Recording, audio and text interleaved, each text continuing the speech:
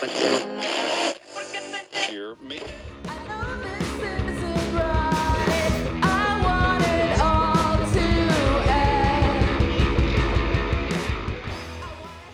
This is Giants Amongst Us. Here's a little story I got to tell. Ladies and gentlemen, welcome to the show. This is Giants Amongst Us, where you're going to hear real stories that are told by real people. People just like yourself. And if this is your first time tuning in, know that these stories, they come from a place of struggle, from hurts, abuse, suffering, addictions, the challenges that one's face, the adversity, the obstacles, all of the suffering, the trials and errors that makes life what it is. It's not always up and it's not always down. It isn't fair, it isn't easy, and whoever said it was supposed to be, they're lying. But that isn't the end all, because these stories also show what it looks like to take responsibility for one's actions. It shows how changing attitude, environment, changing and making better decisions can create better opportunities and a better situation for yourself now and moving forward. It takes the work and it takes effort. And we think you're worth it. So if you're feeling hopeless right now, if you're feeling helpless, if you're in a dark spot right now, let these stories remind you that things can in fact get better. And you're not alone, and there is hope. Remember that.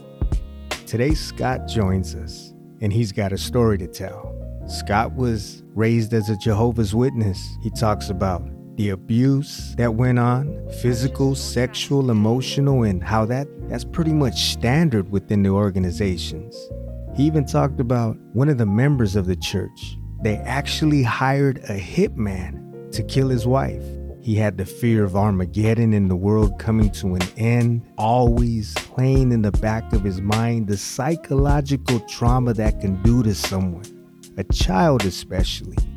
How can you live your life if you're constantly and always afraid and in fear that the world's gonna end? How is that going to impact your motivation to even want to do anything with your life? One of the big issues Scott had was the shunning.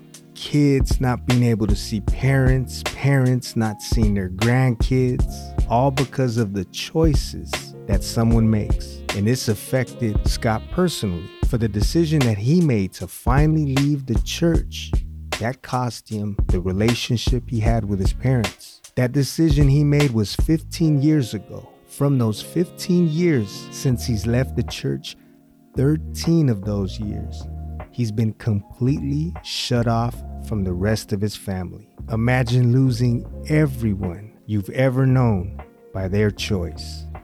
Time has moved on, and Scott has lived his life. He's been involved in a lot of projects.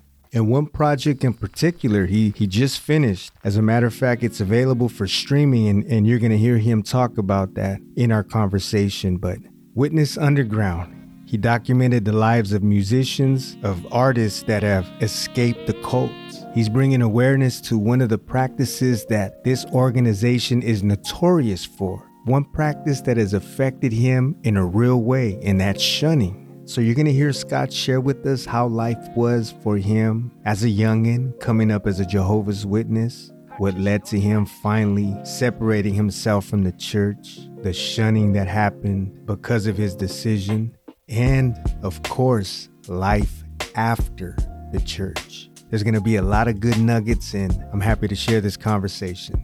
Ladies and gentlemen, this is Scott and his story. Ladies and gentlemen, welcome back to the show. This is Giants Amongst Us, where we share in the unique human experience. And today, we've got a guest with us who took some time out of his day to sit around and have a conversation and share a little bit about his story. So, Scott, thank you very much for taking time out of your day. You could have been doing anything, could have been anywhere, but we're going to spend a little time today and hear some of your experience and your story. So welcome to the show. Thanks, Rich. Really appreciate it. I'm happy to be here. I'm excited for the conversation. Yeah, I know you're a busy man. You've got a lot of things going on. And, for starters, you don't have to get into specifics, whatever you feel comfortable with sharing. But you mind talking a little bit about where you come from and how it was for you growing up? Yeah, I come from northern Wisconsin in USA, and for the international audience, that's in the north at the Frontera, the border of Canada and the center of the state, at the Great Lakes. And my parents, when I was pretty young, got involved with a religious group that are pretty fundamentalist and extreme in a number of ways. And they're also very well known. So we'll get into those details. Yeah. We spoke a little bit offline and you said that. Is it fair to say from a young age or right out of the womb, this organization and this body, this governing body was a part of your life or pretty much the overall theme of your belief structure and how your family raised you? It's an interesting question. I think I'm a little bit of an exception to the standard for people that go through this kind of experience. My parents joined it when I was about 5, between the ages of 6 and 8. Okay. I remember this religion is famous for, so you can guess, not celebrating holidays or birthdays and preaching door to door. So you might guess which one that is. And my dad took it kind of seriously, but he was raising a bunch of kids and working full time, and my mom was working full time. So they were very busy parents and kind of were like the new people in church. So they didn't really have to do all the strict stuff. And so we had a lot of leniencies, and my mom didn't really love it. So she would skip church. And that was like an interesting example to us. She didn't participate in the preaching. She didn't participate in the congregation activities. But my dad tried to, but he wasn't really good at it. He's very introverted and he was very busy and exhausted probably. And I think that they, to give them the benefit of the doubt, joined it because they wanted to raise their kids in what they thought was a safe space. They liked the carrot on the stick of immortality that the religion promised. And also in a practical sense, like they offered something of a social benefit. Other families with young kids in a drug-free environment where, they care about honesty and truth and value a clean life and a clean body with like complete abstinence from any kind of substance usage besides alcohol. Mostly they're alcoholics, but anyway. Yeah. So I was raised around it, but it sort of like had a dual perspective. My mom wasn't really good at it. My dad wasn't that good at it. My mom didn't really like it. So we kind of had a balance, and we had all of our family that were in the town were not part of it. So all of our cousins and the friends we made at school, it's not normal to make friends at school in that religion, but we were allowed to, and it was encouraged actually. So I have a pretty fond, positive memory of my weird dual childhood of being like a cult member in everyone else's eyes while also maintaining friendships from Wiccans and Catholics and Lutherans and Pentecostals and atheists. Like I had a little bit of everything in my life, and that was nice. A little variety, where most people that go through this have a very strict, walled off life where they only get to interact with people from the same religion. I had a pretty good balance. I was under the impression that for the most part, they really kept a tight grasp on who you can and can't associate with, just because, that can cause maybe doubt, kill morale, or just raise some questions about what it is you're following exactly. Yeah, no, you're absolutely right. That's the standard. Isolationism from the rest of humanity creates an in-group, out-group dynamic that keeps you in a place where you don't really have any options to talk to someone about something aside from their leadership or other church members. And you don't really have any place to go for support if anything goes wrong in the in-group, in the church group. Mm-hmm. And plenty of things go wrong. My congregation is standard, but we had a guy who hired a hitman to kill his wife, who went to prison. We had a pedophile who everyone knew was a pedophile and went to prison for it. And I dated his daughter with my first girlfriend, but he went to prison for it, but no one told my family because we were the new ones with kids and they didn't want to scare us away. So they kept it a secret for 35 years. They went through the ringer, but our congregation isn't exceptional. That was normal stuff that happens in every congregation. Maybe not putting a hitman, but child sex abuse is kind of standard. Physical abuse of spouses is pretty standard. When you were all when kinds you of were a child, did you know people personally, like say classmates, or not classmates, but I guess you would call it would probably be more the peers within your peers, maybe. congregation. Did you hear of or know of people that were going through that type of thing, through the abuse, maybe from the elders or from other people's parents? I learned of it more as a teenager that some women had gone through young women had been abused in some way, but they wanted to tell me, like they felt safe to tell me, probably because I was sort of like, I don't know, not in maybe their eyes like not a full member, because I was sort of like always open minded and talked about my other experience. But they would tell me that they had had some abuse, sexual abuse, and but they didn't want me to tell anyone. They just wanted to get it off their chest or tell someone. But they like, you can't really go to a therapist. You're discouraged from giving the religion a bad name. So if you're to tell someone like, oh, an elder raped me, or like I was raped by my father or my uncle, or like another congregation member, like that would make the religion look bad. So like Mm-hmm. you're told like you don't want to do that because this is God's true people and you're trying to live forever. And if you did that, like God will hate you and Jesus will murder you, kind of threats is their standard thing. They don't maybe put it in those terms, but like that's what they're Fire and implying. brimstone. Yeah. I mean, they're a doomsday cult. So like they're always telling you that it's the end of the world and you better be on the right side or you're going to get killed by Jesus. Yeah, that's what I came to learn just recently, and because of I mentioned to you that and I think a lot of people probably feel the same way that aren't too familiar with the doctrine with the Jehovah's Witness organization. But I mean, I think it's pretty safe to say that this is a cult that we're talking about here. That's how I describe it. Right. And a lot of other people describe it that way. They don't like that term, of course. It has a pretty loaded I language. think they check off a lot of boxes.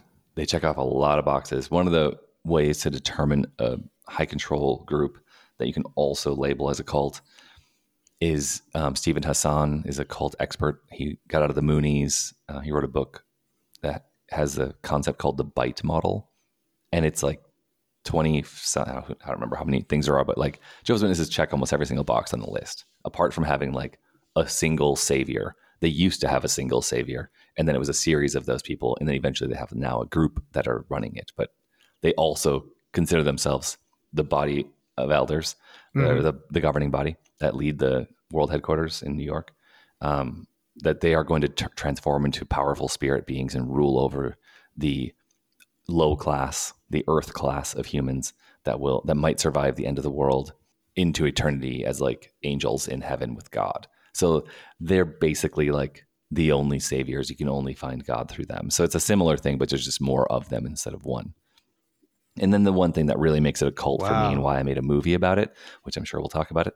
I made a movie called Witness Underground, but it describes in detail, it demonstrates shunning, which is the practice of being cut off from family, community, friends, lovers, even your own spouse and children, in extreme to the end of life. Like they will never talk to you again out of fear of dying by the hands of Jesus for talking to you.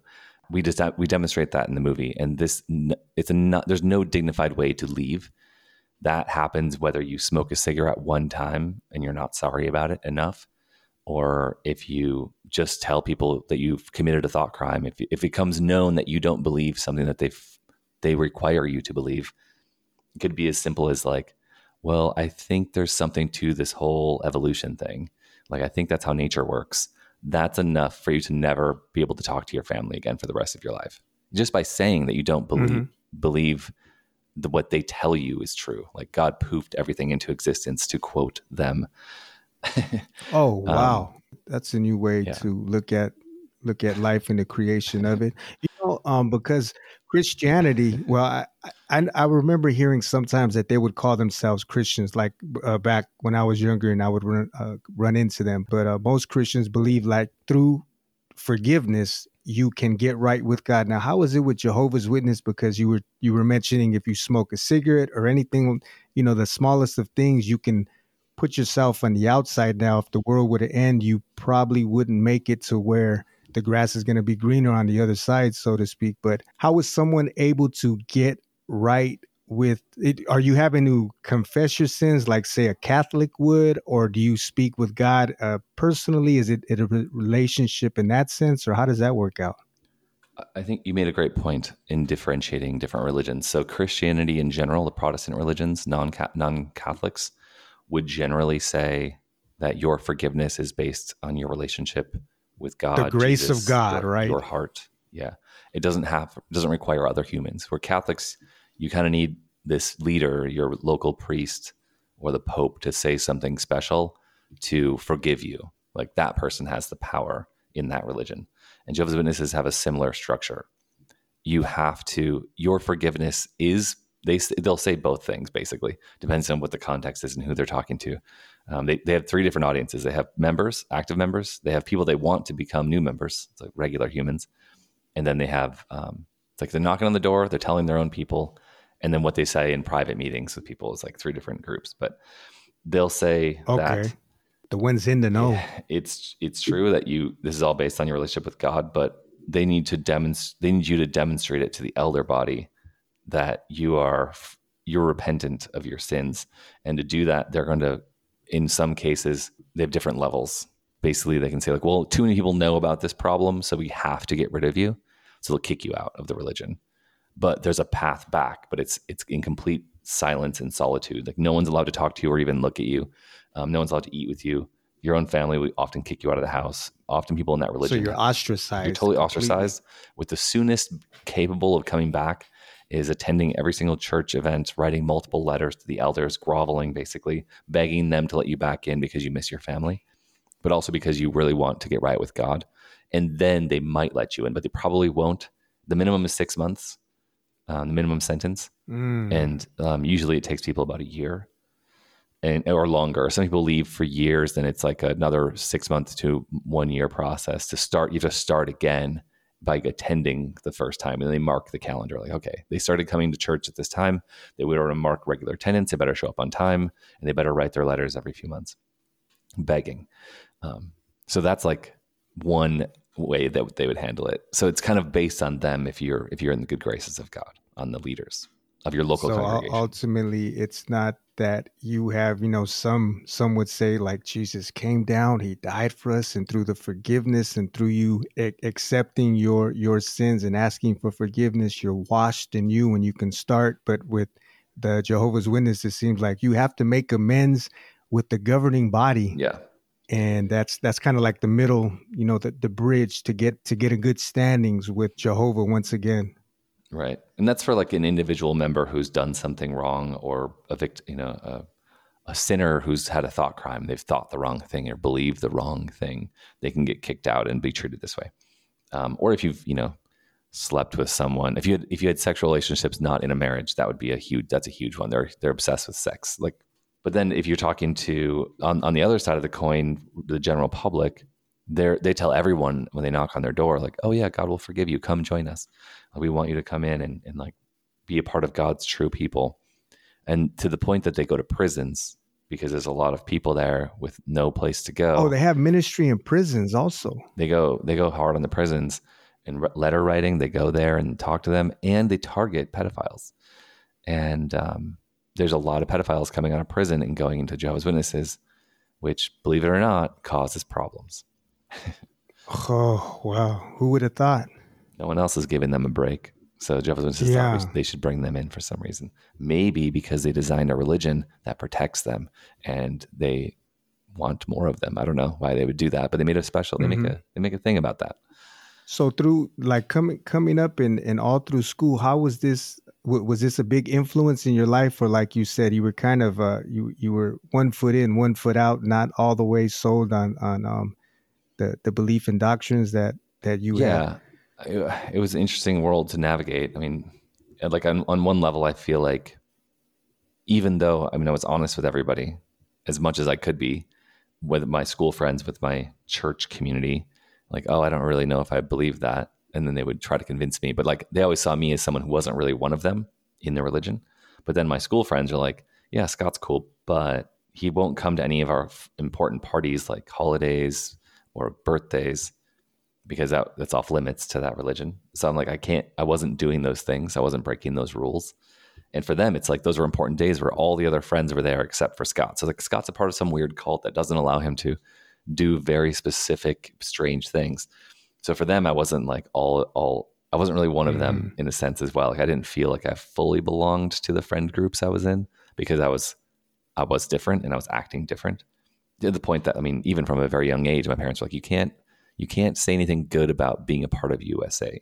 You can't say the Pledge of Allegiance. You definitely can't sing the national anthem. So every day in school, every single day through primary school, Mm-hmm. I had to leave the room, and it was made a big deal out of by every single teacher. Like, okay, Scott, all religious people, who can't do this need to leave the room. And it'd be just me, and I'd like leave the room and like be like self-isolating from normal society. Or like anytime there's a holiday party, like we're Mm-hmm. making cupcakes for Easter, we're going to paint eggs. Scott, you need to leave the room and like go draw a picture of something else or something, or Christmas songs in the holidays. Like, Scott, you can't sing. And like it would be made a big deal out of. And it's like, I don't want to choose this. My parents are making me do it, and the Mm-hmm. teachers aren't being kind about it. They're just like, get out, you weirdo.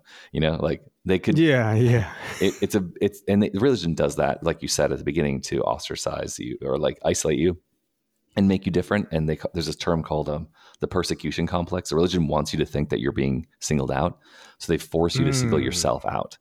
And that when you go talk to your other church member community about what happened, something that was difficult for you, they're like, oh, it's a great example. I also did that. And you're like, now you're like both like a war veterans, like say like, oh yeah, we both went through this difficult thing together. But like it's The artificial. camaraderie that you build. Yeah, but it's fully artificial. But the whole idea is to create something similar, like, oh, we're being oppressed. Like, you're not being oppressed. You're making a spectacle, and you're creating a superiority complex in this child by like, oh, I'm better than you. I'm not going to do that song. These are pagan holidays. I'm not a part of that. My true God won't allow me to be a part of that terrible thing that you guys all do over there. Like that's a strange way to frame everything when you're a little kid. That's a great point to have it to where eventually it's going to look like, you see what I mean? They're against you, and we're the ones that understand each other, and we're the ones that need each other, and we're the ones that need to build this together because everyone else is against us. Well, like a victimhood mentality in a way. Yeah, exactly. Out of I don't know, maybe you could probably pick one of many things, but what was it about it exactly that was a turnoff, or to where you started to kind of see things from a different lens? So there's one very specific thing. It could be a long story, but I'll just tell the topic. And it's what my film is about, Witness Underground is about shunning. And I mentioned it already, but it's one thing for them to talk about it or to hear stories of people in like a nearby congregation or a place far away with people you don't know or have a personal relationship with. Like, oh yeah, you can't talk to that person, or like they got kicked out. Like, ooh, what did they do? Everyone gossips about it. Mm-hmm. And sometimes they announce what the reason was, and sometimes they keep it a secret. But everyone knows because no one can keep it a secret. And it's a very closed society, so like they really only know each other, and everyone talks about it. And the issue is shunning. So like my cousin did something that was against the rules, and he got kicked out of the religion. And it was like, oh, like I grew up. So I did have family in the religion, and it's like my mom's cousin's kids also joined the religion. So I grew up around them, and Okay. yeah, he did something. So we had to cut him off, or like we were told, oh, you're not really supposed to talk to him anymore. Well, really? Like that's hard because he's at everything. And did you have a good relationship with them up until then? Yeah. Yeah, we were all pretty close. I mean, they were like another set of brothers. There was like 4 of them, and there's three of us guys. So like and there was like one for each person, basically. My older brother had the older cousin, the next one was mine. I'm the second. And just like that, there's a couple more younger ones, and I had a little brother. Yeah, just like no more talking to that guy. But then I saw an example of like he came to visit my dad, and so my dad talked to him at our house. And only him, right? He wanted to talk to my dad about something. Maybe it was family or business, but my dad spent a good, hour hanging out with him. And I was like, that's an interesting example. Here's my dad, the only person in my family who actually understands what's going on in this religion and takes it seriously. Like we're all a bunch of kids, teenagers, to have him giving the example of treating someone with kindness and breaking the barrier. I thought that was interesting, but also like I felt terrible about cutting him off. But having seen that example, I had other friends later on that got cut off, that we're supposed to cut them off, and I didn't do it. Like I wouldn't go out of my way to talk to them, but I also, if they called me, I would answer the phone. Like, you're not allowed to do that. You're not supposed to do that. Mm-hmm. And they're just like, they're reeling from losing every single person they know in their life, and they believe it. So it's not like you get kicked out and then you're like, oh, I guess I'm just like not one of them anymore. Bye. And you go make new friends. Most people that get kicked out are like, I really screwed up big time this time. Now I have to like double down. And so they're not just like isolated by the community. They're self-isolating too. They're still not going and making normal friends. They're trying to get back into the community. So they're living completely alone and completely in silence without any community or friends outside. Wow. There's like acronyms for physically and mentally, and that's an active member. We call it PME. And then PMO's physically in, mentally out. That's someone who's like woken up while still a member, and they're trying to keep their family together by pretending to be a believer. And then there's the tragic thing I just mentioned, which is like, Okay. you're physically out, but you're mentally in, where you like, you're not a part of the community, but you believe it all still. And you act accordingly, and you're totally controlled, and you're self-policing while out. And it could, some people do this for years, decades even, where they still believe it's all true, and they don't develop relationships on the outside. And there's like living in isolation, and then like living with guilt and mind, controlled that way, emotions. Like, it's in a form of emotional abuse. And that's the big thing that really bothered me inside.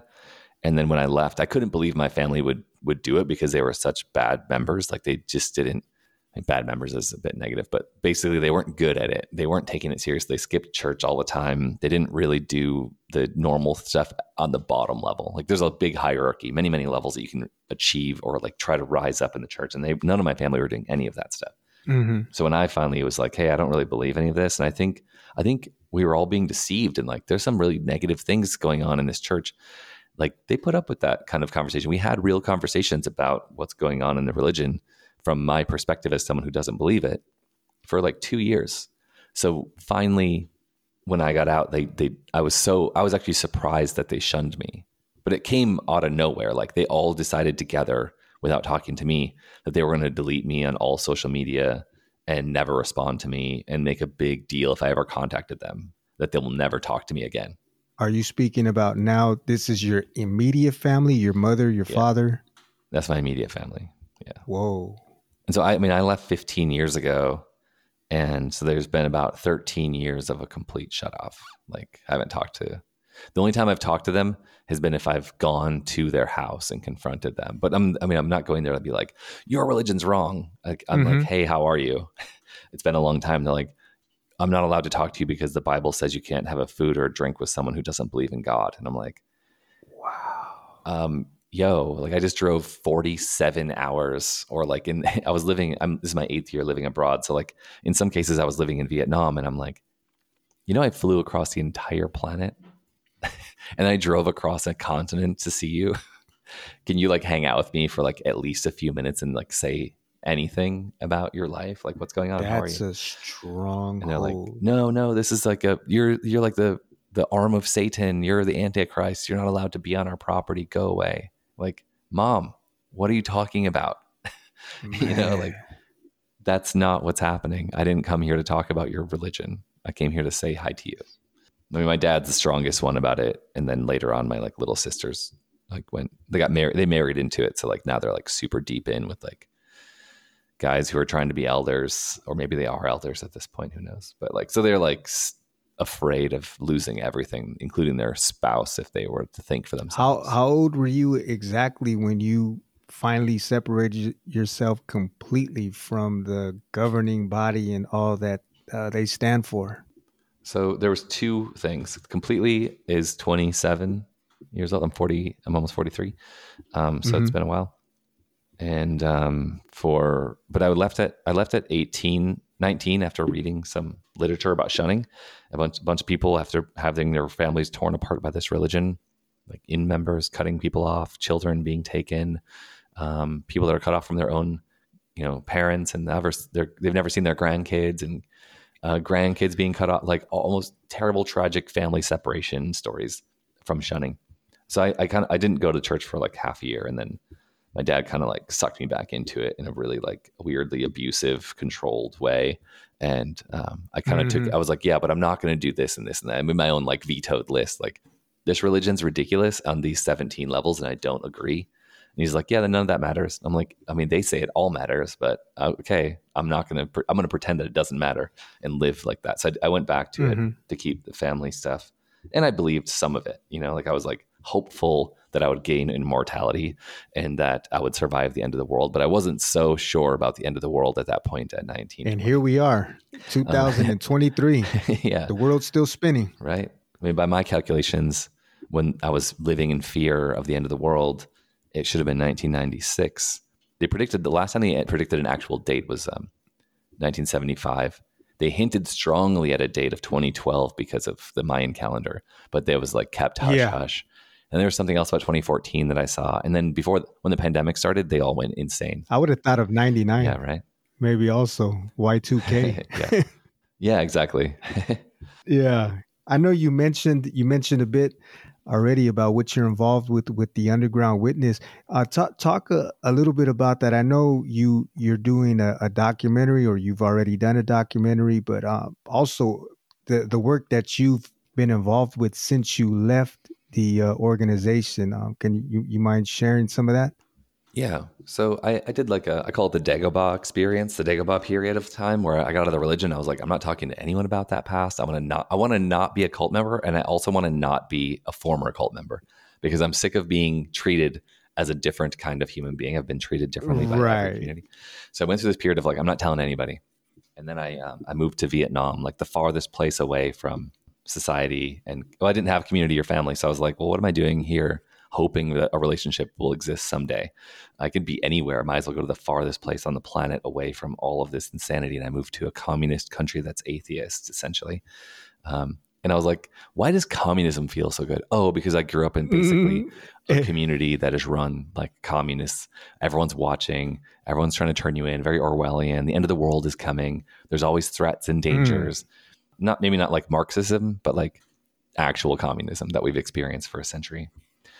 So it was, I was like, this feels really comfortable. This is like what everything the Jehovah's Witnesses ever talked about. I'm living it here. This is cool. I like it. And there's some good things. I mean, I lived with a lot of privilege over there as well, because I had access to money, and money goes a long way there. And there's a huge international community there. So I was really enjoying that. My Dagobah period. Yeah. And then after being out for about 5 years, I dove back into filmmaking when I was living over there. And I spent 5 years in Vietnam, and I was really dedicated to documentary and music work that I was doing there. Filming and making music videos and doing documentaries on things that I thought, things I could get paid for, but also things that were important. And I loved documentary my whole life. Okay. And I was like, I think I'm gaining the skills that someday soon I'll be able to tell this crazy story I went through. I have no idea how I'll do that. I've never done a big project that exposes something or a story, big, deep story, but I think I could do it. Because I've got the skills for audio. I've got the skills for camera. I went to school for photography while I was a witness. So I have like the camera visual skills. Okay. And I was learning storytelling skills when I was there, and how powerful music is in storytelling to capture an emotion. And so I was like, I think I should do a documentary that's just fun. And then I want to tell something deeper. So I started doing interviews with people I was meeting. What was crazy to me is I kind of wanted to escape this story. That was why I call it the Dagobah period. And Dagobah, if I didn't mention this, but that's where Yoda went when the Jedis were being hunted. He went to the swamp planet in Star Wars. Okay. And so Luke Skywalker finds him there, and he gets trained by Yoda in the swamp planet, Dagobah. And so I call Vietnam like my Dagobah period. I went there and I got to train to be like a activist. You pretty much went alone, right? You just took a shot and went overseas, and not with a friend, not with a soul, but yourself. Exactly. I mean, I kind of had an in with someone to teach English, which is something I've always kind of wanted to do. It's just as an excuse to have the life experience of doing it, live abroad and have a job. But yeah, I went alone, and I made a life there, and it was awesome. I loved it. I have a lot of friends there still. Wow. Yeah, that's cool. So after your not wanting anything to do with it, not wanting to talk about it, there was a time where you figured that maybe I can start putting this crazy story together and shedding some light on it. I probably would have just lived with that traumatic thing in my inside and never said anything about it. But something started happening living there. I dated a woman who we never talked about that topic. And then after a year after we broke up, she got in touch with me, and she's like, hey, something happened. My mom died, and I want to talk to you about it. And I was like, oh, what happened? She's like, it's just a really hard thing. And I think you'd understand. Maybe you're the only one. And I don't know why, but I wanted to talk to you. She's like, so I grew up in this weird religion. I was like, really? We never talked about that. Which one? She's like, Jehovah's Witnesses. And I was like, you're joking. Me too. She's like, fuck you. Like, that's crazy. What? How did we never talk about that? And I was like, that, okay. So then we had a whole catch up and it was awesome. And, you know, she's doing great. She's now married and they seem really happy. But then like, what are the chances of that? Right. And at that time I was living with a bunch of people. It's like a lot of co-living spaces, like 4 people in a big house. Everyone has their own room. That's kind of the standard thing for an international community there. Of course you can rent your own space, but just, it's a cheap, low cost thing. And I love living in community, and I'd live at that point like 100 people in terms of like roommates throughout my life. And so I was loving it, and I still love that kind of thing. But I was living with this woman in the house, and she hurt herself on a motorcycle accident. So she was like living in the living room because there was stairs, and she didn't want to climb up. So we were like hanging out a lot more than we had been. And then after like 2 months of this, like every day, like watching a movie and like chatting and whatever, having a drink, she's like sitting with her hurt leg. She's told me that her sister's coming to town, and she had this like whole issue, and she was worried about, like, she had a conversation with her mom, and it was this whole thing from London. And I was like, what's going on? She's like, oh yeah, my mom's in this weird religion. And I was like, what's going on? What religion? She said, Jehovah's Witnesses. I was like, how is this happening? How are like everyone, there's someone in my life at all times who's an ex-Jehovah's Witness, but I also like really deeply respected them. And I was like, what's the deal with ex-witnesses and living really interesting lives and doing really, really cool things with their lives? Like on, well, at least how, from my perspective, like similar things to me, where I was like living it. I was like doing everything I loved. I was like exploring documentary and film and music. And I made a music documentary when I was there, and I was working on tons of music videos and having the time of my life in a lifestyle that I chose and I really enjoyed. And I kept meeting people that had the same background as me who are also doing stuff like that. And I was like, okay, I think I'm gonna need to lean into this, because I kind of want to tell this crazy story about shunning and expose this religion for the evils of shunning and the emotional abuse that of all the different problems. That was the one that affected me. We already talked about child sex abuse. There's other major issues that are things that should be illegal or are illegal in many countries, right? Going on in that religion. But this one affected me in a deep way. Like I haven't talked to my family and siblings for years, including my grandparents, and there's a nephew, and I want to, all this disconnection that's so unhealthy and broken family, which we had a very healthy relationship up until that moment. And like, I love my family. So I was really missing it and wanting to talk about how dangerous and this religion is for creating that situation and perpetuating it on purpose. Like they force them to do this. I see my family as like victims more than me. Like we're all victims of this thing, but like they have to choose to do that every single day and live with the cognitive dissonance every day of cutting someone off and lying to themselves. Like there's a lot I can say, but there's like character assassination. They tell crazy lies about me to people, to themselves, to each other about me. And it comes to me through other people. And I'm like, I can't believe they would say that. Like none of that's the exact opposite of reality. Why would they bring that? I wonder if it's like a way to almost, it almost makes it a little easier to accept the fact that you've separated yourself from your own blood or your own son. Exactly. Yeah. I think you nailed it perfectly.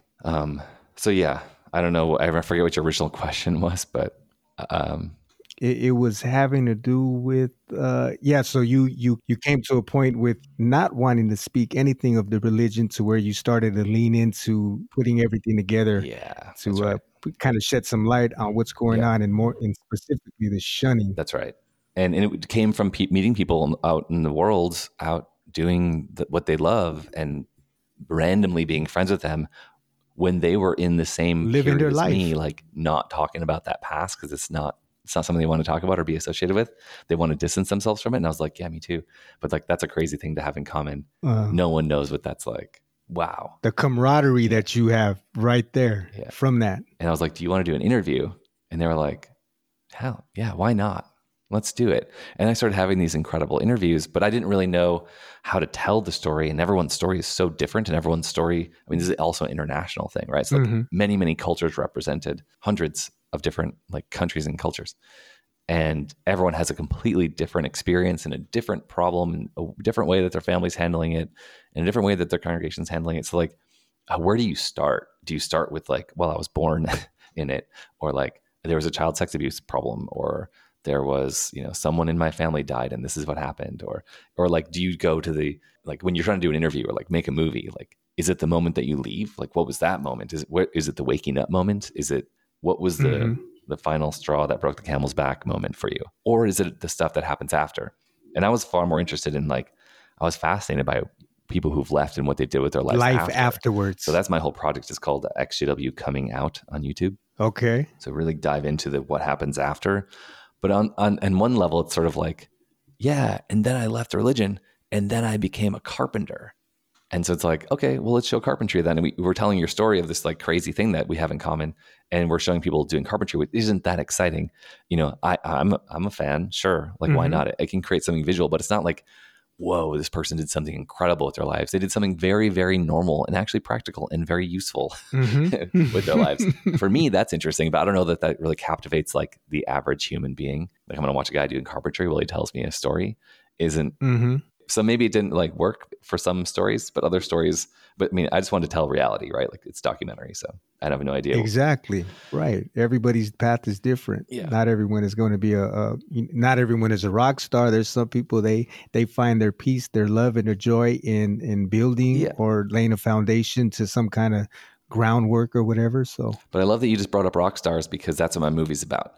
So what I did find, and this is the exciting thing, is that our film follows 5 people that were in a community of 300 to 500 kids over a period of 20 years inside the religion who are making art and music. And so it's you get an insider's view of the religion through the eyes of artists, through their archival movies, archival music videos, and archival albums. They have 30 produced albums that they released in the religion. Oh, wow. So that's okay, what is this religion from the inside, from the eyes and ears of filmmakers and musicians in the religion, which is very unprecedented. That's not a normal thing. It did happen in a number of countries, but not everywhere. Are they based everywhere or specifically in the U.S.? This was one specific city, and it expanded to multiple states around in my home area. Okay. And so I actually knew these people when I was in the religion because I had my own band in my high school, my normal friends. And I was like, oh, there's other witnesses who are doing cool music. I didn't know that there was cool witnesses.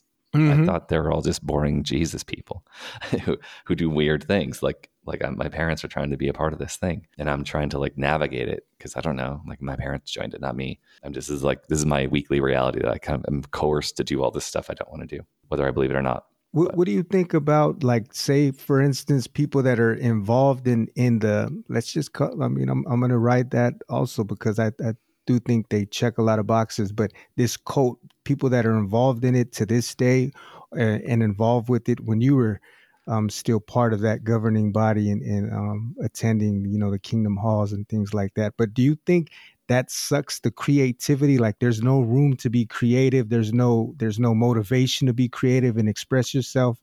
How do you feel about that?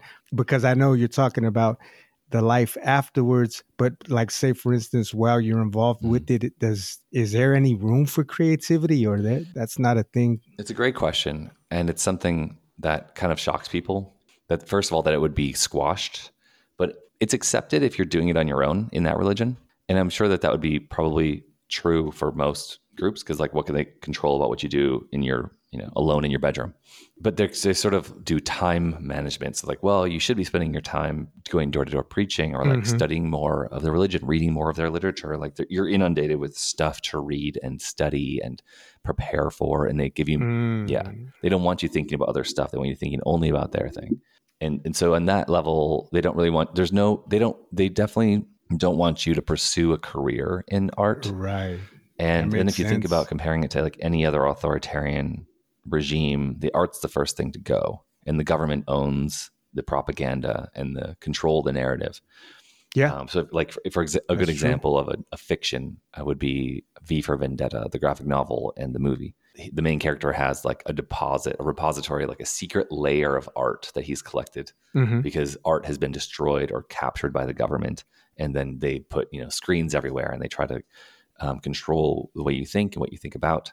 And that a lot of dystopian films and books do that. And that's because we have examples of that happening in reality. Even in North Korea, the son of the leader 40 years ago, he became the Department of Film and Media head. And then they made a bunch of films that were the laughing stock of the planet. So just pure propaganda with bad acting and bad writing.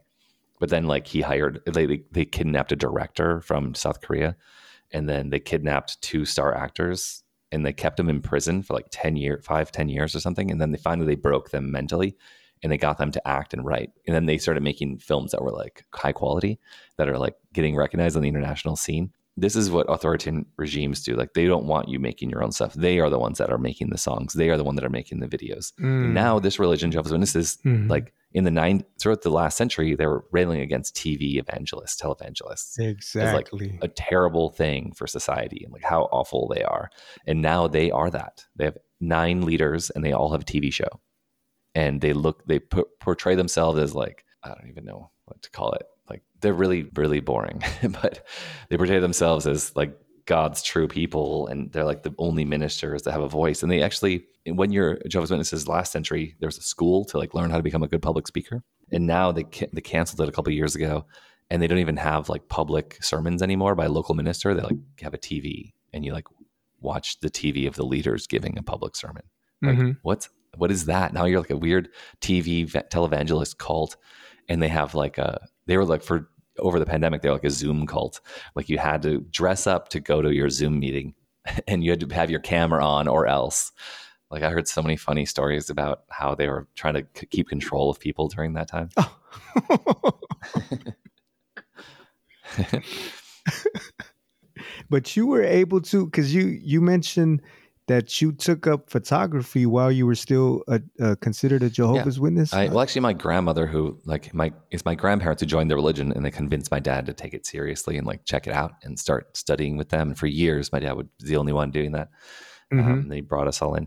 But my grandma gave me my first Kodak 110 little plastic camera as like a 12-year-old, like almost like a birthday gift, but it wasn't a birthday. And then my mom was really big into shooting all the time, just family photos basically. But she had a nice camera. And then I had access to that stuff and like an example. And my mom was, not really in. So she was like, if you're going to go to college, which witnesses aren't really allowed to, if you're going to go to college, it better be for art. You better not go for something boring like business. And I was like, Mom, I want to be an entrepreneur. She's like, you go to school for art or you're not going to school. Like, okay. So I had that in the back of my mind, but I also really love the arts. Yeah. I always love photography. I had a nice AE1 with a bunch of lenses. Okay. I was always shooting portraits for my friends and stuff through high school. I was like, there's all these high school photos, and I have like a legit film camera on my neck. And back then, that was the only way to take a photo, is with like a nice film camera, or like a throwaway point and shoot. But like, if you want to take a nice photo, you kind of need to have a nice camera. And so like, I was this guy with this huge like 4-pound camera on my neck all the time, and I loved it. Go-to man. Now it's a bit weird because like I went to school for it, and the year I got out of college for photography, everyone had a smartphone. And I was like, no, everyone can do the magic that I just learned how to do. I spent like years of my life learning how to do the magical thing of photography. Maybe you have still the composition. There's still a composition in the craft to exclude and include what you want in the frame to make it, to portray what you wanted to portray. Yeah, absolutely. No, you're absolutely right. And there's still professional photographers out there. Like, they do a valuable work. Yeah, that's true. How was your work received from people? Did you get any pushback once you started to, kind of link up with people who were once involved but not involved anymore, and they started to speak and share their story? Did you get any pushback, or how was it received overall? My XW Coming Out series, or the documentary, or both? Yes. So the documentary is still kind of in its early release phase. We just secured some money from a Kickstarter to release it on streaming services, which is pretty cool, but it's been kind of done for about 2.5 years. So it's like, how do you do distribution? But so, a few thousand people have seen the movie. I've gotten a lot of writing of reviews and like little like, hey, I watched your film, this is how I felt about it, type messages. And most of them are like, whoa, like, this is not only a great documentary, I think this is my favorite documentary I've ever seen in my life. Like, I've never seen myself on camera before. I've never seen my story on TV before.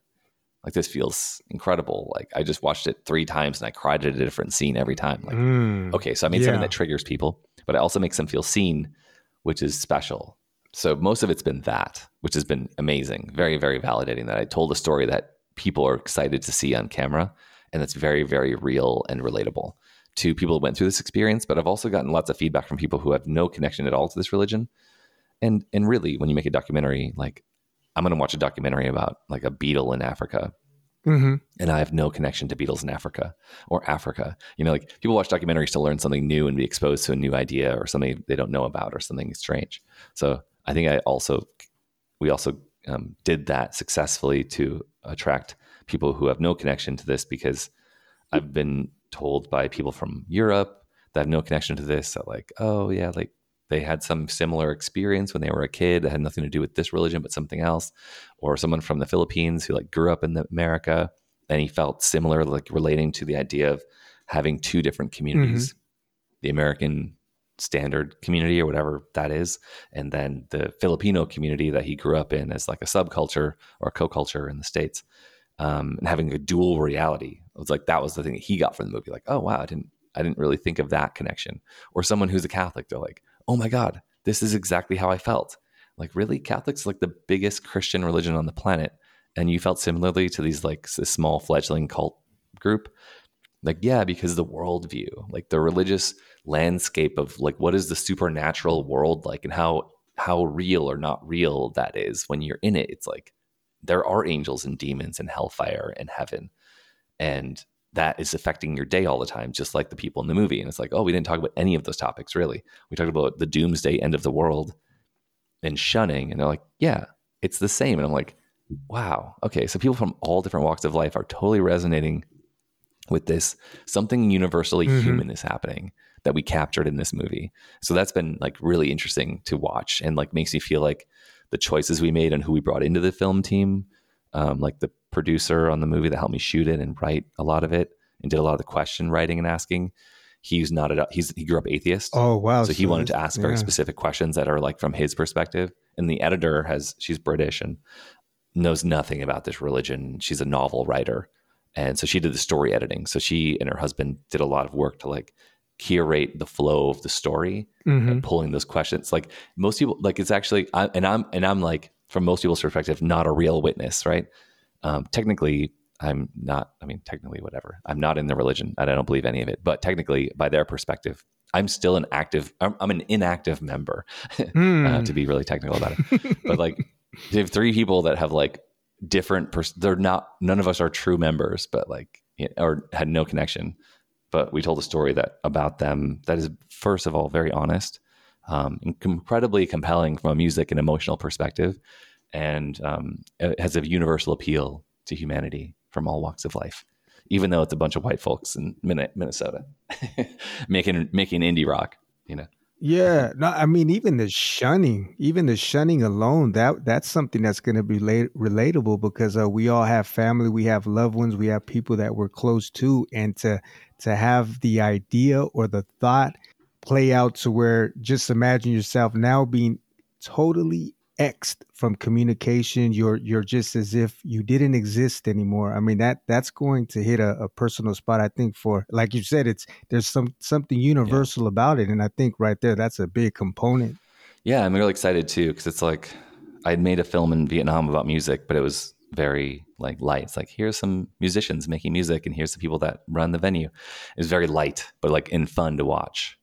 Like have a drink, smoke a joint or whatever and watch it. But this is a bit heavier, way heavier, way more personal.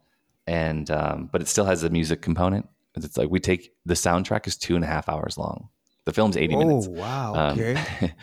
And the official CD soundtrack is 80 minutes, but like there's a lot of music and a lot of musical journey. And we take you through over a period of 27 years throughout the documentary, from like their youth in the religion as musicians, the concerts that they threw, the Jehovah's Witness like community music festival they had that was pulling people from multiple states. There was a connection to Chicago. Like half the people in the movie married people from the Chicago Jehovah's Witness music scene, and then like the shunning and demonstrating that. And then one thing that I've never seen in a movie before on the topic. There are movies on this topic. There are documentaries that talk about shunning, but they often focus on the religion and they focus on the trauma, but then that's it. Like there's not like a resolution, and it's hard to hit all the notes. But I wanted to hit new notes, and the new thing I wanted to hit was like, well, what happened to these people after all of that? Yeah, and there's this sort of like it gets better. Like, there's also another huge problem we haven't talked about at all, which is in Jehovah's Witness suicides. and ex-Jehovah's Witness suicides because of the turmoil of this. I could only imagine. I mean, especially if you're talking about a doomsday to where you're feeling like I'm not good enough anyways. What's the next solution, or what your it's a catch-22. Yeah. And I have one of my early interviews was with this ballet instructor, Miranda Noonan. She talks about how her mom, when she left, like decided realized she didn't believe it and told her mom, I don't believe all of this. I think it's wrong. I think there's a lot of lies here. The mom was like, why don't you just go kill yourself then? You'd be better off. No way. The mom to her daughter. That's like day one. Like, you should just go kill yourself because God's going to do it anyways. And at least if you do it yourself, there might be a chance you'll get resurrected into the paradise. It's like, yo, to your own child. Wow. It's so dark. So that's what they. And how many think. have taken that and actually, they played that out in real life? Exactly. They encourage it. This religion encourages people to kill themselves because, I mean, they don't actively as a religion, but like this happens so often. Individually. Like, okay, I'm afraid to put my own family member since day one of leaving the religion. I'm afraid to put them down as an emergency contact because they have rules within their religion that if I were to be in a serious accident and I needed specific medical care that the religion bans, they would not let me get the medical care. They'd rather see me die. And they'd probably rather see me die in general because for them, they selfishly get to see me in the paradise because if I die, there's a chance God will resurrect me. But if Jesus kills me during the genocide, that's it. Like if God or his people, his angels or Jesus kills you, like you'll never be brought back. So they actually, if they're really taking their religion seriously and believing it all, that's one of their beliefs that like if you die now, it's better. So die sooner than them. They want to know that you die. They want to experience your death before God does it. Wow. Anyway, so that's insane. These type of things right here to hear it, and I'm sure other people that like I said, they're maybe being introduced to this for the very first time. That is some shocking. That's a shaker right there. I mean, to have that, and it's natural, not natural, but it's normalized in this cult. That's crazy. So we wanted to put because it's so heavy, we wanted to put a big breath of fresh air at the end of the movie. That's like, what had happened to these 5 people that we just got to know in such a deep way over such a long period of time after all of that mess? And we show that in the last chapter of the film as a sort of like, we get to know what happened, what their lives are like. We see them kind of rising as musicians. Like once they get out, they made like twice as much music, and the quality of music was based on that. They had their 10,000 hours in, to use a Malcolm Gladwell-ism. They were in the flow. Yeah. And they were like, and they had something to say, and they had no filter anymore. They didn't have to code their language anymore. They didn't have to tiptoe around what people would think or say about their music. They're like, hey, we can say anything.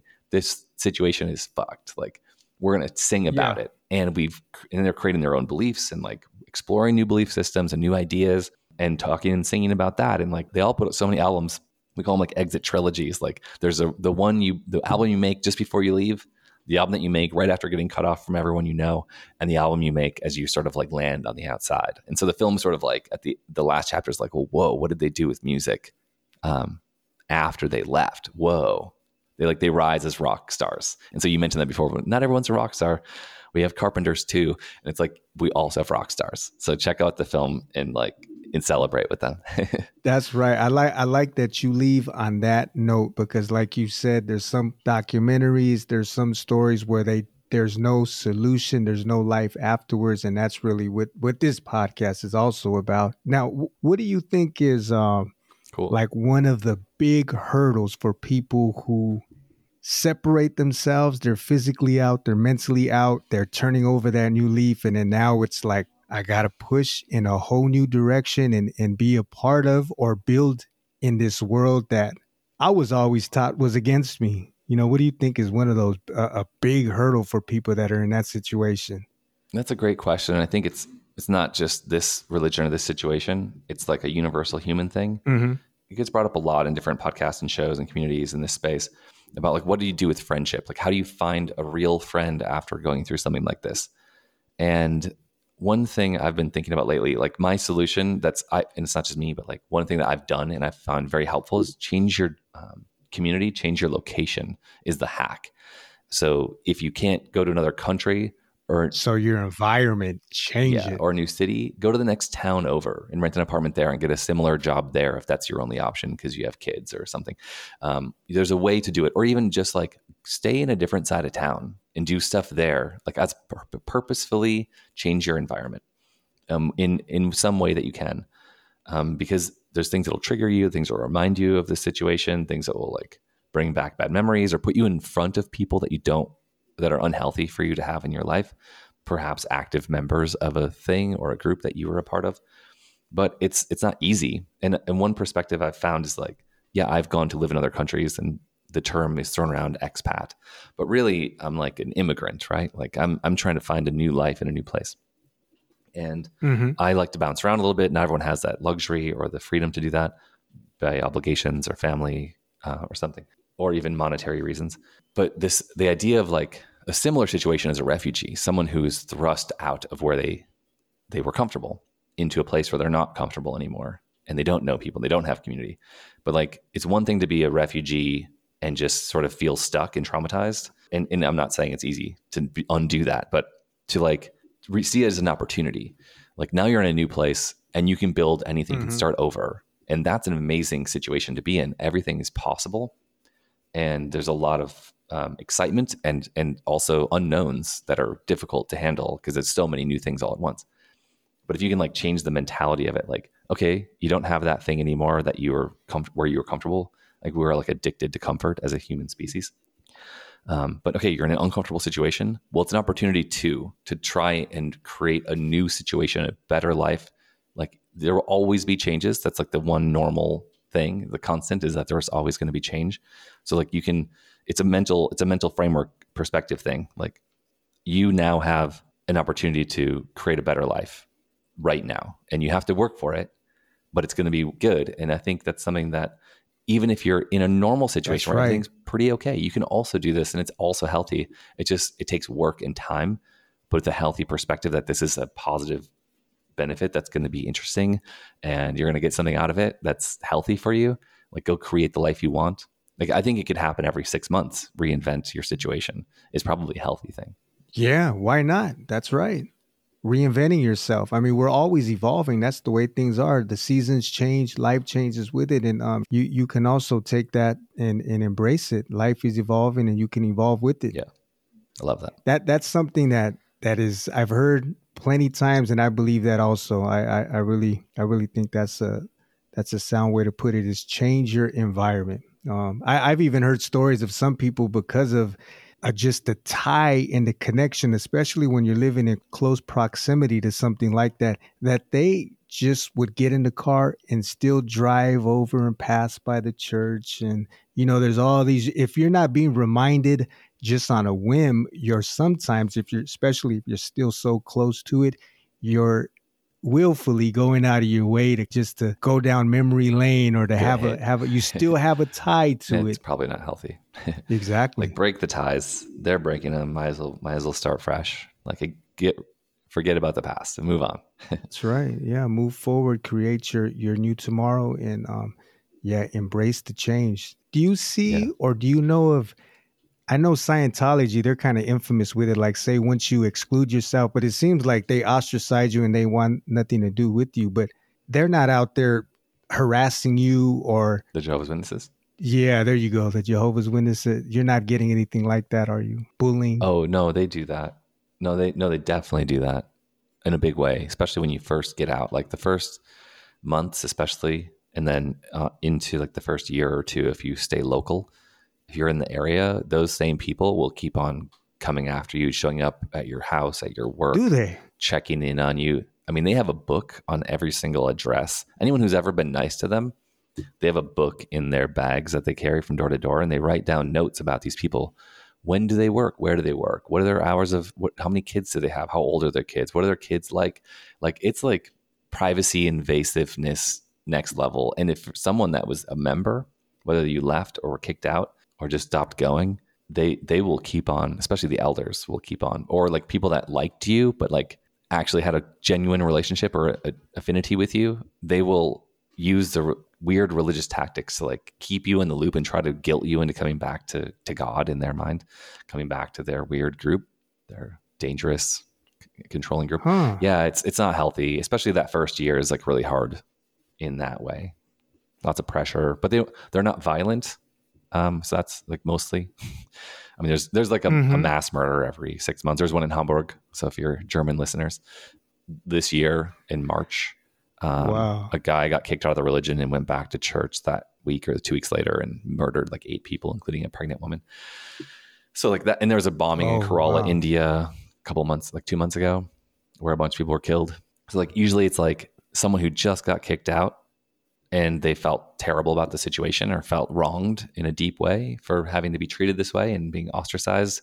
And so then they take it out on someone. I mean, it's like, They go postal. 100,000 people a year. You get like one of those a year, 1 in 100,000. It's like, Yeah. they kind of bring it on themselves, honestly. I mean, I'm not advocating for violence, but they're doing terrible, terrible things to these people, including me. And there's obviously a reaction. My reaction was, oh yeah, I'm not going to say anything for years. And then it was like, wait a minute, the power of filmmaking. I could say something that could last decades. I'm going to do that. That's right. I've lost my entire family of 17 members. I'm going to let the world know how dangerous and dark this death cult is. It's time they know. This is your talent. This is something that is inside of you, and you're using this for a greater cause. And you've connected with, it seems, a lot of people who, like you said, they have their own experience, and not just people from the outside watching this documentary. They don't have to be tied up with the religion or have a history with it, but that universal basic human level, that there's some kind of connection and there's something that's resonating with everybody that came across it. When do you have a plan date when it should be released, like for the public and everybody to be able to check this out? So we will be putting it out to get quality control through a platform that allows us to distribute it on probably Tubi is the first target as a streaming platform with ads. So it's free to watch for the user. That's the first place. And so that'll probably end up being in the first couple months of next year will be the first availability in a general sense. It is available if you go now to witnessunderground.com and you can pay to watch it. And it's not a good long-term goal. That's a goal. If you want to watch right now, I mentioned you offline. I'll give everyone who listens to this a 50% off code. So you'll have a special link you can give to your guests in the show notes. Right on. So it's $10 right now. So it'll be a $5 link. It's not a long-term solution because a paywall alienates people from 99% of people aren't going to do that. And they have other options and many other media to watch. So we totally get that. And that's why we did a Kickstarter and we're trying to get it out in the world in a big way as a standard piece of media. And it's a big thing I've learned how to do. So if anybody has a film and they want to figure out how to do this from a fully indie way or a more traditional way, I've gone through the ropes for the last few years. I can help give some advice. I'm an open door when it comes to that kind of knowledge. As a director, I feel like I owe that to the world.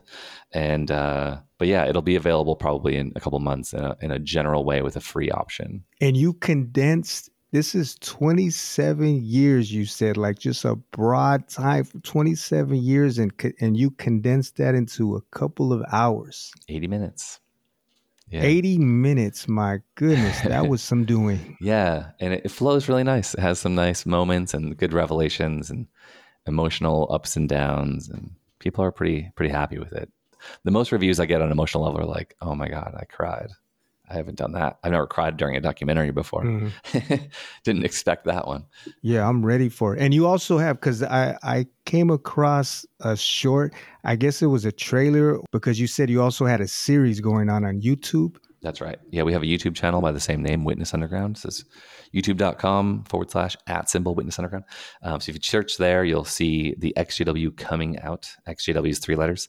XJW Coming Out series. And that is, I have a lot more episodes to go with that. So we have our second season is all on YouTube, first and second season. Also, what came out of making the movie was like, well, how do you market a movie? I don't know. I've always wanted to do a podcast. How about we start a podcast? And so Ryan, the main guy in the movie, like it's like director and subject. We became like super pals and started making content on the topic. And the film really dives into his story deeply and another woman in the movie. Okay. And the podcast is started out with Ryan and I co-hosting, interviewing other artists who have also left this religion. And so with the Witness Underground podcast is the modern living, breathing vehicle of the Witness Underground project, which is who else had a story like this? I bet there's more than one. There's millions of people have left this religion. Are there any artists? And wow, there are so many artists and musicians, and they're amazing. I'm so impressed. So like it's almost like a genre, even though like genre usually has like an emotional feeling, or like oh it's reggae, so it has a very reggae vibe or something. You know when it's reggae because it sounds like reggae. Yeah. But this is like post cult music. So it crosses many genres. So like in the film, we have psychedelic rock, indie rock, shoegaze, Riot Girl, like some punk, some electronica, and all kinds of stuff with lyrics, some instrumental. And in the post, in the Witness Underground podcast, it's also all over the place. Also got some psychedelic rock, some like 90s style indie rock. There's like some, I'm not a country fan, but there's a woman who's like some country, and then some like singer-songwriter folk stuff out of Canada. Some bluegrass, everything, huh? Yeah, a little of everything, and it's fun. And so, but the theme is the same, which is like, hey, I got out of this really difficult situation, and now I'm writing about those relationships and forging a new life and building something new with like my inspired new philosophy. Like, oh wow, okay. So lyrically, it's like a new genre. Musically, Right. it's all over the place. I wonder if you guys ever plan on something maybe in the future to where you throw a concert, all these bands get together and they just rock out. I'm all about it, actually. In the film, we actually talk about a concert that the main characters were planning before the end of the Community, and it was called My Adventure Flowerland. And there's actually they have a rock concert that was yearly annual concert in Minneapolis called October Ridge, based on where the place was where they did it. And then there's one in Chicago called Amazing Fruit that was in the religion. Mm-hmm. And so this other one, Amazing My Adventure Fruit, huh? Yeah, Amazing Fruit in I Chicago. like that. And I went to some other concerts in Chicago too. Like I was in Wisconsin, so I was like between the two worlds. So I was like, and I was in my own band, so I was like, oh, there's Jehovah's Witnesses stuff happening all over Wisconsin, but also in a big way in these two cities. But yeah, like this idea of doing a concert's really fun. And after working with artists on such a grand level for so many years in my life, I'm probably the most capable of organizing something. But it takes a lot of people to run a concert. So especially the musicians need to be like taken care of, and like there needs to be an incentive, and there needs to be an audience. And that's the thing. Most musicians are always like, do you have an audience at your bar? Am I going to be playing for 3 people, or are you going to advertise? And so like, how do you connect an audience to a post cult member? So if you want to get involved, if anyone out there hears this, they want to get involved in throwing together a concert. I know all the artists, would love to figure out how to like market a ex-cult member ticket sales. That could be interesting. Yeah, that but would it'd be new. cool, Like the world doesn't really have this yet.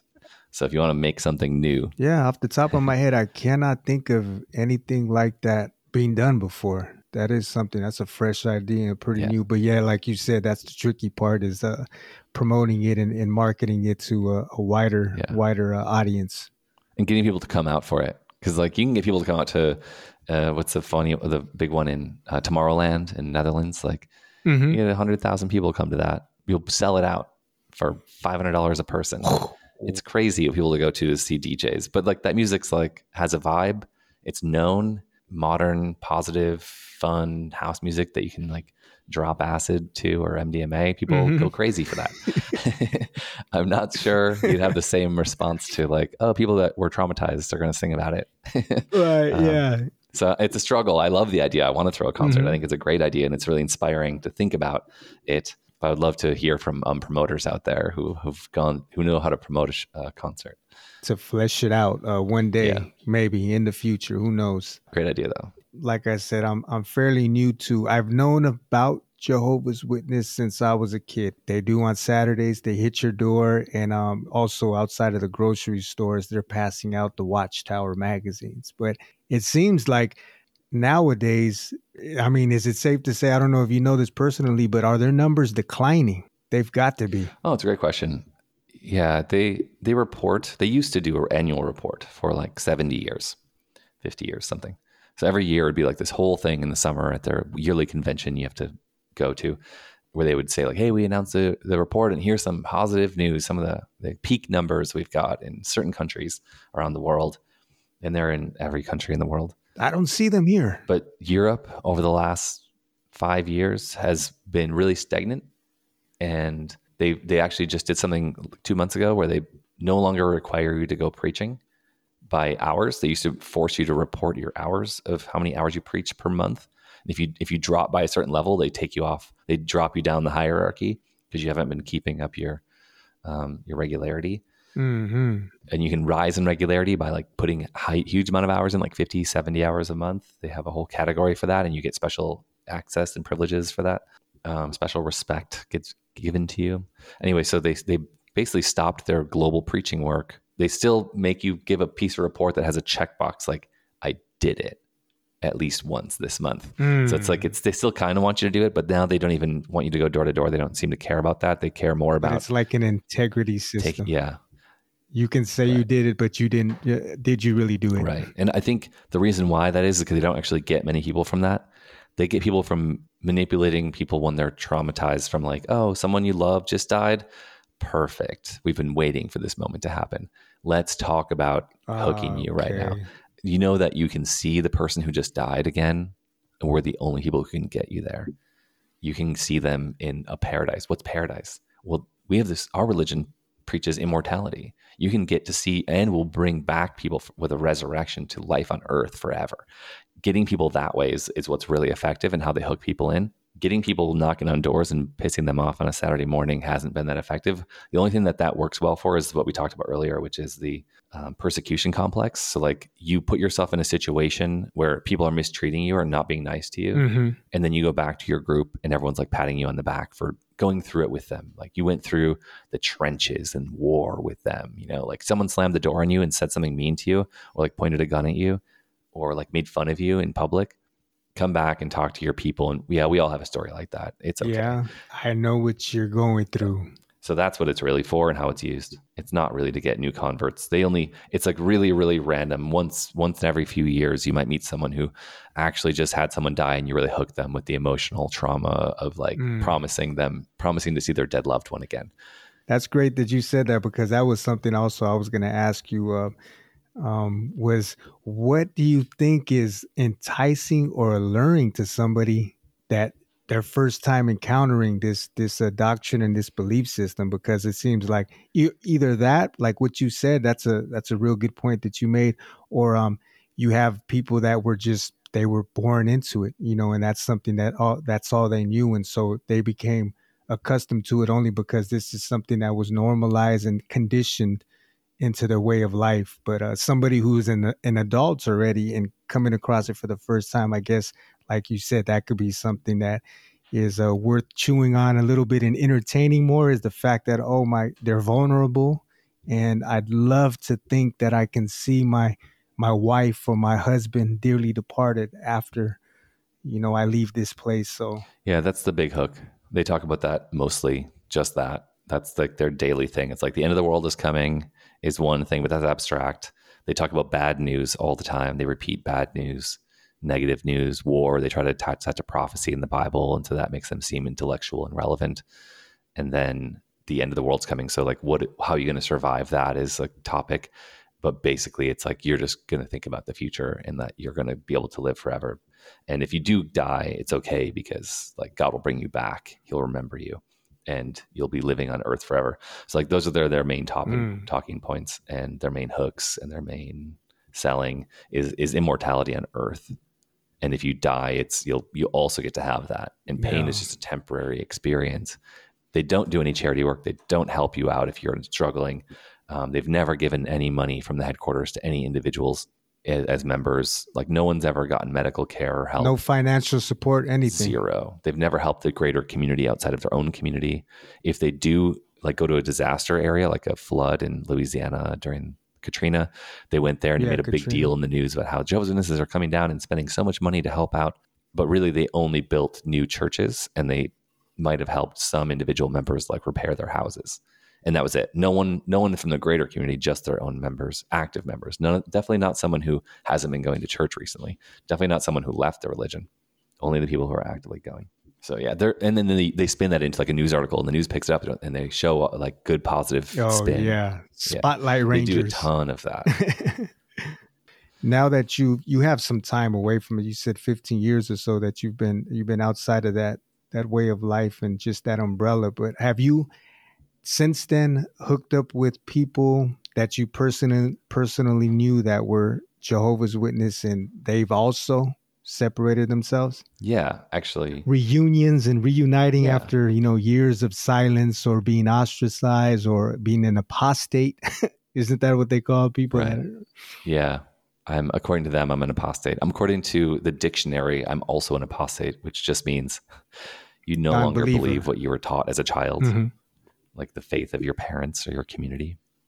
I definitely don't believe it. The spell has been A long broken. time ago. And it feels great. Like, I mean, yeah, it's weird to have been a cult member. It's also weird to be an ex-cult member, but like also I successfully navigated cult mind control. What have you done? I like to frame it that way. Yes. Well, you might get Yes. sucked into a cult and not know it. And are you going to get out of it? Are you going to be one of the few that gets out? Like, I got out. I can see through the bullshit of the government and other nefarious religious That's groups. right. I can see through the nonsense of their religious spiritual guru doing the yoga instruction down the street from you.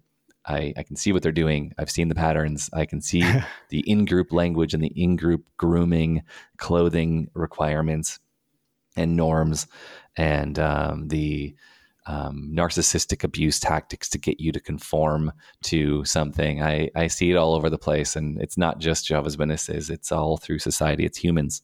It's humans and people in a power struggle wanting to maintain control, dominate control, get access to more sex, get access to more money, more power, control over other human beings, get them to do what you want as like mental slaves.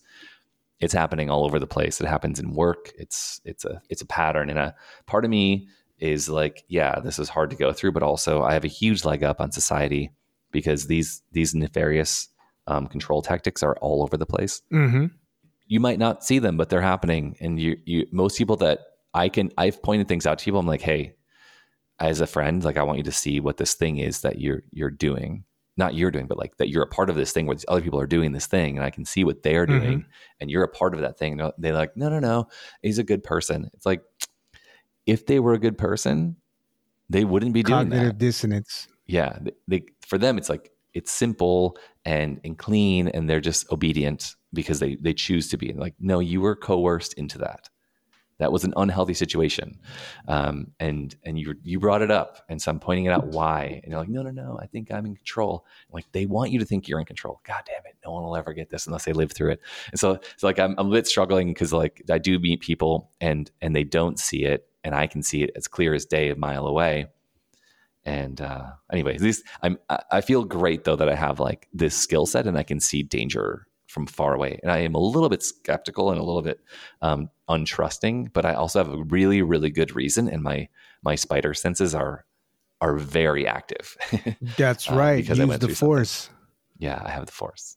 I have access. So it's safe to say you've been enjoying your life and living your life, embracing life since you've been away, and you've involved yourself in a whole lot of things, a lot of creative avenues you've been exploring and entertaining. And man, that's a beautiful thing to hear. I love the fact that you are especially connecting with so many people, bringing everybody together and giving them a voice and just spreading the message, because like the only way that awareness can come is if people bring awareness. Some people, they can keep it to themselves and just carry on with their life, say once they separate from anything that was traumatic or something that was toxic. But to also speak about it, I think is very encouraging to people that have came from a place like that. They find themselves stuck in a place like that. It's good that there are people that choose to, after time, like you said, there was a time, of course, I don't want to speak about it, don't want to talk about it. Let me just be, let's live and let live. But then there comes a time and a place where you're like, you know what? I'm a bit upset, or, I'm a bit angry. I lost a lot of things on account of this. So it's only right that, I voice my concerns. Yeah. No, I think that's all accurate summation. Also, one of my things is like, well, they have a TV show and they're forcing my own family members to go talk about their way of seeing the world. I'm going to do that. I'm going to do it in a way that's really honest, intellectually honest, and from a place of love, but I'm going to do it as well because I have to fight what they're doing. As like they can put their ideas in the world, why can't I? Their ideas all conform to their religion because they're coerced and they can't have their own voice. I almost even more for that reason need to speak up, because like I have people that I love who are trapped in this thing, that are coerced and blinded and have to go announce bad ideas to the world and affect people for the worse, and they can't see it. Like I feel like I'm obligated. And also I had a pretty light experience with the religion. The shunning is real, and I think that's pretty universal. I also have an experience where I wasn't a born-in, full-on believer my whole life, and totally the trauma is like too much to handle, of like losing not only everyone but also your entire worldview. I was a pretty skeptical child, and I was like forming my own beliefs, and had a lot of like great diversity influences throughout my life. So I'm probably well positioned to be a person to have the emotional strength, but maybe not the strength, but like I'm not as deeply hurt by the tragedy of having your worldview swept away as someone who was like a full believer, a fully indoctrinated member. And so like I'm almost more equipped. Being pulled from under them. Yeah, exactly. Right. There's a lot of people out there that are just like, this is too huge. Like I'm not talking about it. I can't. I've been in therapy for 40 years and I still can't talk about it. And I'm like, oh, this is fun for me. What other cult members are out there? Like, I'm having a great time. Yeah, you had a wild ride, and especially living overseas. Okay, you were in Vietnam for how long? 5 years? 5 years. I loved it. I highly recommend it. I highly recommend like going to the farthest place in the world you can think of that you won't be comfortable, and like going and getting an apartment. It teaches yourself a lot of things. It sounds crazy, but like it's actually, people are the same everywhere in a lot of ways as well. Like they're humans. There's restaurants and bathrooms and public transport and like streets, like in apartments, and like all the things you need in an apartment. You can also, it's like all the normal stuff is there. It's just like you don't know anyone and the language is difficult. And there's an immense amount of challenges and cultural differences that you'll never know until you're in it, and it won't be comfortable, but like you grow in such a huge way that it's like, I don't know, I never want to go back. Like going back to the States for me, it'll probably happen at some point, but I'm just sort of like, I know the world. How long has it been? How long has it been since you've went back to the States? This is my 8th year abroad, but it's over 8 years straight. No break. No. You haven't, no visiting? Or? No. Wow. It's 8 total years in my life. So I started when I was 25 and I had like 6 months here, and then like a couple of years in the States, and then a year here, and then Vietnam was the longest one. But even during that time, I was taking I had some work opportunities come up. So like every year, except for 1 year, I was back in the States for a couple of months. So you were doing everything digital, right? Kind of like a digital nomad? Yeah. Before that term was common. Yeah, I was doing digital nomad work, and then I had some in-person jobs that brought me back to the States for engineering. So I ended up picking up engineering during the last recession. I went back to school. Okay. And so I got some like serious tech STEM education. And so I do electronics design as a thing that pays my life. All right. While I'm trying to make a movie and like stabilize myself with a podcast, which is not easy because there's a lot of competition. Engineering is like, I highly recommend everyone going into STEM because there's no competition. People are calling me, asking me if I want a job, and I'm like, nah, I'm all right. I don't want a job right now. They're like, that's a crazy different perspective than like, I'm trying to apply to be a barista. That's right. And there's 300 applicants with a PhD, and it's like, fuck, how do you live life like with everyone is more qualified than you in every single option that you have? I did that for a long time. That's why I went back to school. But yeah, so I had some jobs bringing me back to the States to do some like engineering work with aerospace, and it was cool. I learned a lot and I loved it. But also I have these other passions, like the filmmaking and the podcast is like my deep passion. That's your heart there. Yeah. If it comes to engineering, like I'm working on a sustainable toy right now. It doesn't sound that inspiring. I worked on stuff for NASA, and I put stuff on the space station, and I have some like spacecraft flying around somewhere by some company. Wow. So like that's exciting and cool, but like the fun for me and the inspiration for me is way more in the how do we solve the planet's problems, because it's just us, and like we have to make the world better, and we're not doing that very fast, and we're doing worse things faster. We're breaking things faster than we're fixing them. So like I want to build in sustainability, so like moving away from plastics, creating electronics that are like you can dissolve them in water, and they're not poisonous to the water supply for like the end of life for a system. You know, when the toy finally breaks 10 years from now, What's going to happen? It's going to go into a landfill, but what will happen to it then? Will it dissolve? Cool. That sounds great. It'll dissolve in a way that's like healthy for the environment. Like that. It's like for me, I'm like, ooh, it's just a toy. It's not that important for the planet, but people are going to keep on buying toys. It's better to have something that like turns into water and like Okay, right. dirt Yeah. that's healthy than, so I'm inspired more on that. That's more interesting to me than spacecraft. It might be a shock to someone, or like solving an environmental problem that has to do with clean energy, for example. That's way more interesting to me than like working on a missile or a torpedo or something. Yeah, that's ultimately what does that lead to? Destruction, like you said. We're about doing things that are more sustainable to the environment and also to humanity in whole. Yeah, I love that kind of thing. That's where I want to spend my future. So I'm going through like the Kickstarter backer incentives and like giving out gifts and stuff for everyone that supported our project. And I was like, well, what else could I be doing next year? I'm going to write a book. I have like all my journals from my teenage years. I'm going to write a little memoir, but also like I'm going to make a course on how to write a book for other people that want to write a book, that want to be empowered on how to do it in DIY production, Do it yourself. publication. Yeah. And then like, I want to do how did I make this documentary the course for people that want to make a documentary and like also have their voice? Cause like this process took me years to figure out, and it was a lot of challenges. Like I would like to give that knowledge back. Are you self-taught with the documentary? For the most part. I mean, I learned from... Or were you taking some classes? My education, it's one thing to say self-taught. It sounds like, it's a bit of an ego thing or like a challenge or like an impressive thing to say. But really what I've found is that I found a number of mentors throughout my life. Like I found people that were doing it, that were already making money at it and at a high level. And I asked them to work for them, to learn from them. And I would work for free or low cost to do that on different projects, and they would hire me. And we made deals. Pick their brain a bit. It's huge. It's the acceleration, like comparing that to like going to film school, maybe 4 or 5 years. Like I'm sure you get a great education, but even these people, they're like, I went to film school and you can learn it all from nofilmschool.com. Or you can learn it all from like taking some small courses and like picking people's brains and like getting mentors of your own. Just hang out with me and work for me, and I will teach you. And like that, going that path, that's something I want to write in my book. It's like we're going off on a tangent here, but this is my future in my life, right? Find 3 mentors in a thing that you're passionate about and work with for each of them for 6 months or a year. Then you have a year and a half of like how to do it in a way that works right now, and you can replicate it and make money today in a way, and like doing the essential stuff that also present as a professional from day one.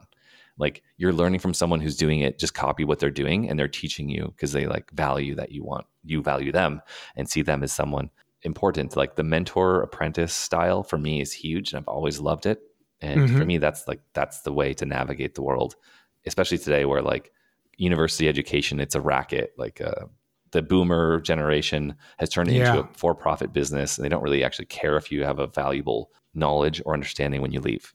Maybe some universities are different. Or a degree, you come out and it's useless. You can't even use it, and you're in debt $200,000. That's the norm for my generation. Everyone's in debt, and they're in their 40s and they can't afford their first starter house because they're still paying their student loans off every month, and they're buried. Like that's not a sustainable system. That's Half-Life. You're at your midlife crisis, and you still can't afford a place to live. Like that's the system. So we're in a situation now where all the internet, all the information on the planet is available for free or in low cost. Like a lot of major universities, MIT has free courses, Harvard has free courses. Like you can learn so much. And even people that are experts like doing it right now have made a course for $20 on Udemy, or Coursera or whatever. You can go get the education and fill in the gaps, and you can work with and be mentored and like get it all in a shorter period of time for cheaper. Actually, you can get paid to learn. That's the title of the chapter. Get paid to learn.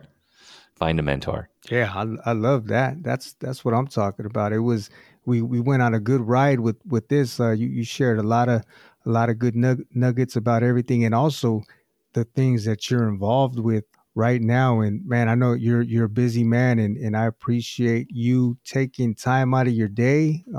It was a pretty quick hit. We chatted for a bit, and then we set something up, and here we are. And I was happy to be able to hear your story and to have you share some of your experience in the projects that you're dealing with now. You have any final thoughts or anything you'd like to to share with the rest of the listeners with? I think witnessunderground.com would be a great finish. Everything for the film and the podcast, you can find there, the places to watch. The podcast episodes that come out, it's a little bit wonky on the podcast side, but our podcast is especially on the website right now, but we have the Witness Underground, the channel on YouTube has all the video podcasts, and you can also find everywhere podcasts are. The Witness Underground podcast as audio only.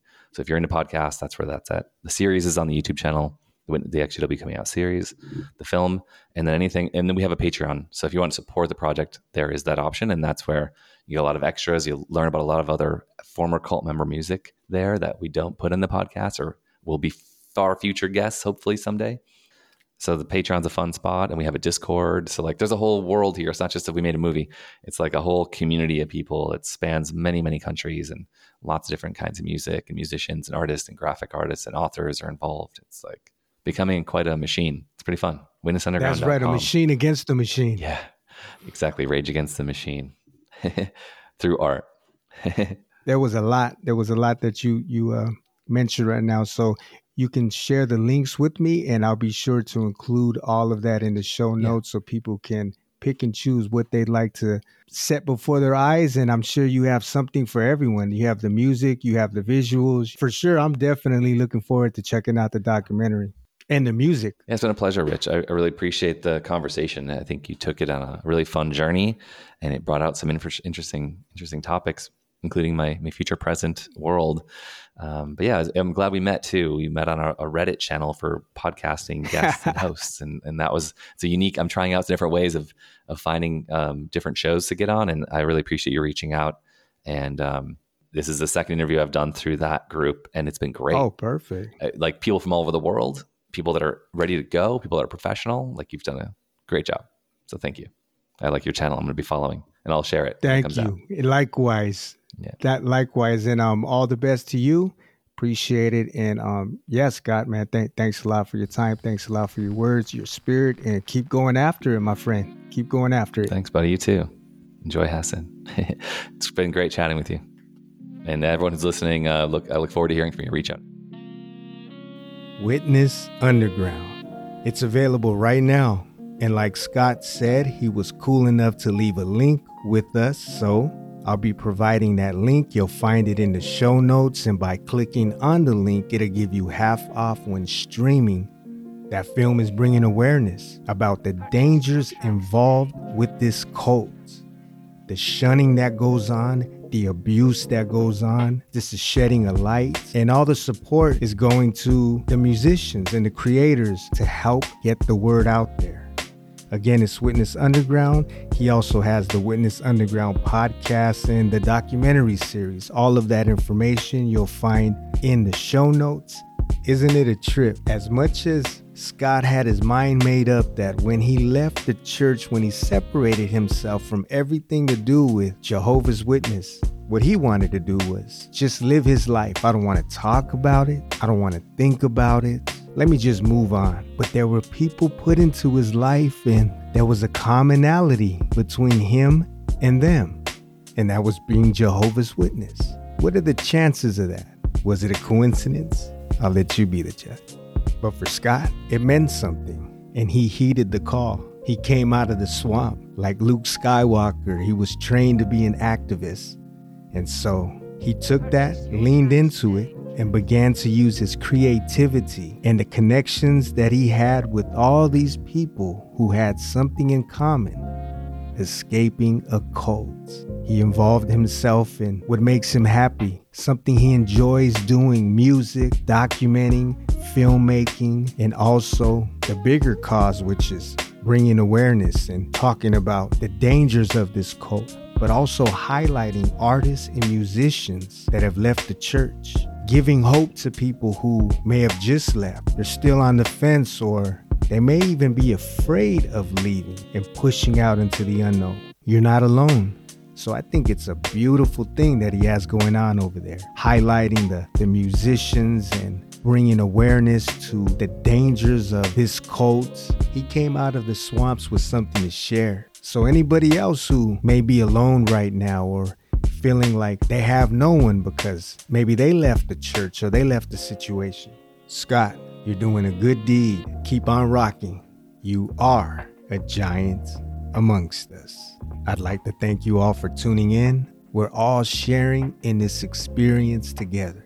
When it's up, we're riding high and we think nothing can go wrong. And when we're down, it feels like, it's never gonna get any better. Remember, you're worth it and you can better your situation. You guys, it's been great. I'm gonna check back with you all before the end of the year. By the time you guys hear this, it'll be Christmas or the day before. So I want to wish everybody a Merry Christmas, Happy Holidays. Be safe out there. Spend some time with your loved ones. Enjoy that time more than anything, more than getting a big screen TV or a brand new car or a laptop, whatever it is. More than that, enjoy the presents, not presents as in gifts, but the presence of those you love. Whoever it is, wherever they are, just be thankful for having them in your life. We never know when we'll lose it. I'll be sure to check back before we top off the new year. If you guys enjoyed the show, you can visit giantsamongstus.com. There's a lot of different stories. There's a lot of different experiences. This isn't a one size fits all, but maybe something in what someone else has been through and what someone else is saying can help you on your path. That's all. We're not saying we have the answers and nobody here is perfect. It's still a work in progress. If you find value in it, or if you think somebody you know might find value or appreciate the show, share it with them. You guys be safe, be well, and be cool. And if you would like to be a part of the show and share your story, or even the story of someone in your life that has impacted you in a positive way, you can always reach out to me via email. I'd be happy to connect. Until next time, and very soon. Peace. I'm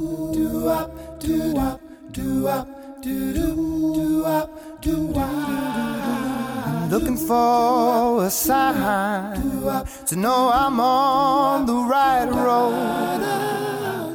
Ain't seen no sign since